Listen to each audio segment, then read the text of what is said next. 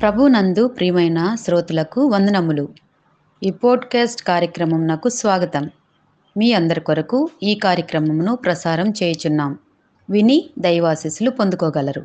ప్రియమైన శ్రోతలకు మన ప్రభువైన యేసుక్రీస్తు నామములో శుభోదయం. శ్రోతలారా రండి, ఈ ఉదయకాలము దేవుని సన్నిధిలో వాక్యాన్ని ధ్యానిద్దాం. దేవుడు తన కోసం సాక్షార్థంగా తన ప్రజలను అనేక స్థలాల్లో ఏర్పాటు చేసుకున్నాడు.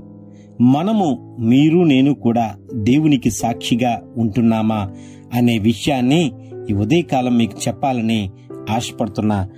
అనానుకూల పరిస్థితుల మధ్య, క్లిష్ట సమయాల్లో, స్థలాల్లో దేవుని కోసం సాక్షులుగా ఉన్న అనేక మంది భక్తులు బైబిల్లో మనం చూస్తూ ఉంటాం. అపోస్తలుడైన పౌలు ఫిలిప్పీలకు ఉత్తరం రాస్తూ చివర్లో పలికిన మాటలను ఒకసారి మనం గమనిద్దాం. ఫిలిప్పీలు రాసిన పత్రిక 4వ అధ్యాయం 22వ వచనం ప్రకారం, నాతో కూడా ఉన్న సహోదరులందరూ మీకు వందనములు చెప్పుచున్నారు. పరిశుద్ధులందరూ, ముఖ్యముగా కైసరు ఇంటి వారిలో ఉన్న పరిశుద్ధులను మీకు వందనములు చెప్పుచున్నారు. మొదటిగా రక్షింపబడిన విశ్వాసులను పరిశుద్ధులని అపోస్తలుడైన పౌలు గారు సంబోధిస్తున్నాడు. ఇదే విషయం బైబిల్లో అనేక చోట్ల తేటతెల్లం చేయబడింది. క్రైస్తవులు క్రీస్తు యేసునందు పరిశుద్ధులని, ఫిలిప్పీలు 1:1 ప్రకారం పరిశుద్ధులుగా ఉండుటకు వారిని దేవుడు పిలిచాడని, రోమీయులకు రాసిన పత్రిక 1:7 ప్రకారం మనము గ్రహిస్తున్నాం. అనగా తిరిగి జన్మించిన అనుభవంలో కలిగి క్రీస్తు యొక్క పవిత్ర రక్తంలో కడుగబడిన వారంతా పరిశుద్ధులే. యోహాను 1:12 ప్రకారం 3-5 వచనాలు మనం చూడగలిగినట్లయితే, రెండవదిగా వీరు కైసరు ఇంట ఉన్నారనేది గమనించాలి. కైసరు అనగా రోమేలు సామ్రాజ్యానికి చక్రవర్తి, రాజు. దీన్ని బట్టి కైసరు అన్న పదం రోమా చక్రవర్తిని సూచిస్తుందని గ్రహించగలం. అపోస్తలుడైన పౌలు ఈ వృత్తం రాసే సమయానికి రోమా చక్రవర్తిగా నీరో పరిపాలన చేస్తున్నాడు. రోమన్ సామ్రాజ్యాన్ని పరిపాలించిన వారందరిలో కల్లా అత్యంత క్రూరుడు, అతి నీచుడు, దుష్టుడు నీరో అనడంలో అనుమానం లేదు. ఎందుకంటే చరిత్ర పుటాలను తిరగేస్తే అతని చరిత్ర అమాయకుల రక్తంలో తడిసినట్లు చూడగలం. నీరో అతి క్రూరుడు, హంతకుడు, అబద్ధికుడు, పిరికివాడు, త్రాగుబోతు, తిండిబోతు అనే విషయాలు చరిత్ర తేటతెల్లం చేస్తుంది. రోము పట్టణాన్ని తానే తగలబెట్టించి ఆ నేరాన్ని క్రైస్తవులపై మోపి ప్రజలను క్రైస్తవులపైకి ఉసుగొల్పిన హేయమైన చరిత్ర గలవాడు నీరో. క్రైస్తవులను బహుఘోరంగా హింసించడమే కాక రాత్రి వేళ తన ఉద్యమాల్లో వెలుతురు కోసం క్రైస్తవులు తారుపూసి స్తంభానికి కట్టి సజీవంగా తగలబెట్టిన గనుడు, క్రైస్తవును సామూహికంగా హతమార్చిన నీచుడు, అవినీతిపరుడు అపోస్తలుడైన పౌలు చెరసాలలో పెట్టి చివరకు శిరచ్ఛేదనం చేసి చంపినవాడుగా చరిత్రలో నిలిచిపోయాడు ఈ రాజు నీరో. ఇంతటి కష్టమైన పరిస్థితుల మధ్య తమ విశ్వాసాన్ని కాపాడుకుంటూ విశ్వాసులుగా జీవించగలడం ఎంత కష్టమో గమనించాలి. అయినప్పటికీ అపోస్తలుడైన పౌలు చెరలో ఉండగా ప్రకటించిన సువార్త మూలాలు కొందరు రక్షించబడడం మనం చూడగలం. అపోస్తలుడైన పౌలు తన బంధకాలను సహితము సువార్త ప్రకటనకు అవకాశాలుగా భావించాడు. ఆ విధంగా రక్షింపబడిన వారిలో కైసరు ఇంటివారు ఉండడం ఎంతో అద్భుతం. అంటే నీరో చక్రవర్తి కుటుంబం, ఇంటివారు కూడా ఉన్నారని గ్రహించాలి.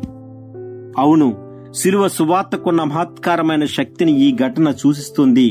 సిలువను గూర్చిన వార్త నశించుచున్న వారికి వెర్రితనము గాని, రక్షింపబడుతున్న మనకు దేవుని శక్తి.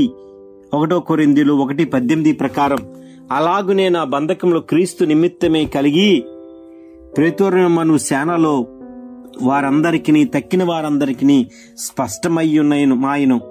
ఫిలిప్పీ 1:3 ప్రకారం అపోస్తలుడైన పౌలు పరిచర్య ద్వారా రక్షింపబడిన వీరు కైసరు ఇంటి వారని చెప్పబడింది.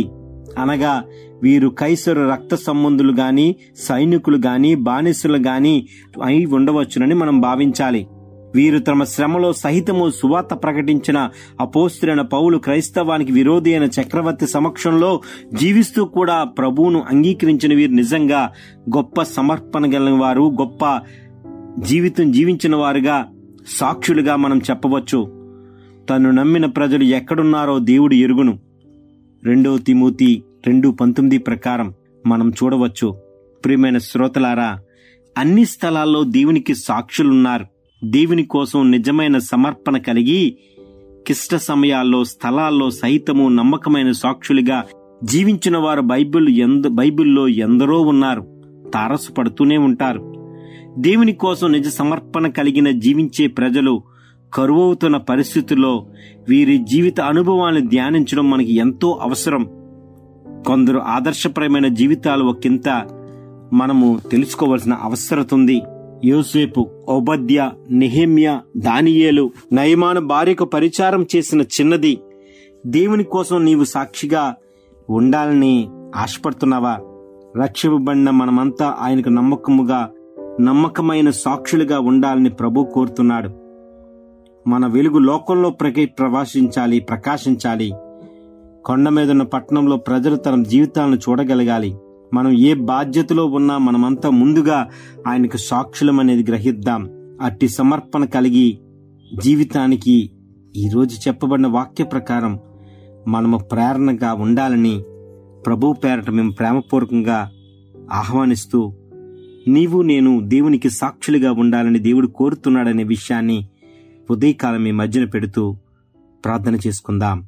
ఈ కార్యక్రమంను గూర్చి మీ సలహాలు మరియు మీ ప్రార్థన అవసరతల కొరకు మమ్మను సంప్రదించవలసిన మా ఫోన్ నంబర్ 9480131336 మరియు ఈమెయిల్ ఐడి info@vivaonline.org.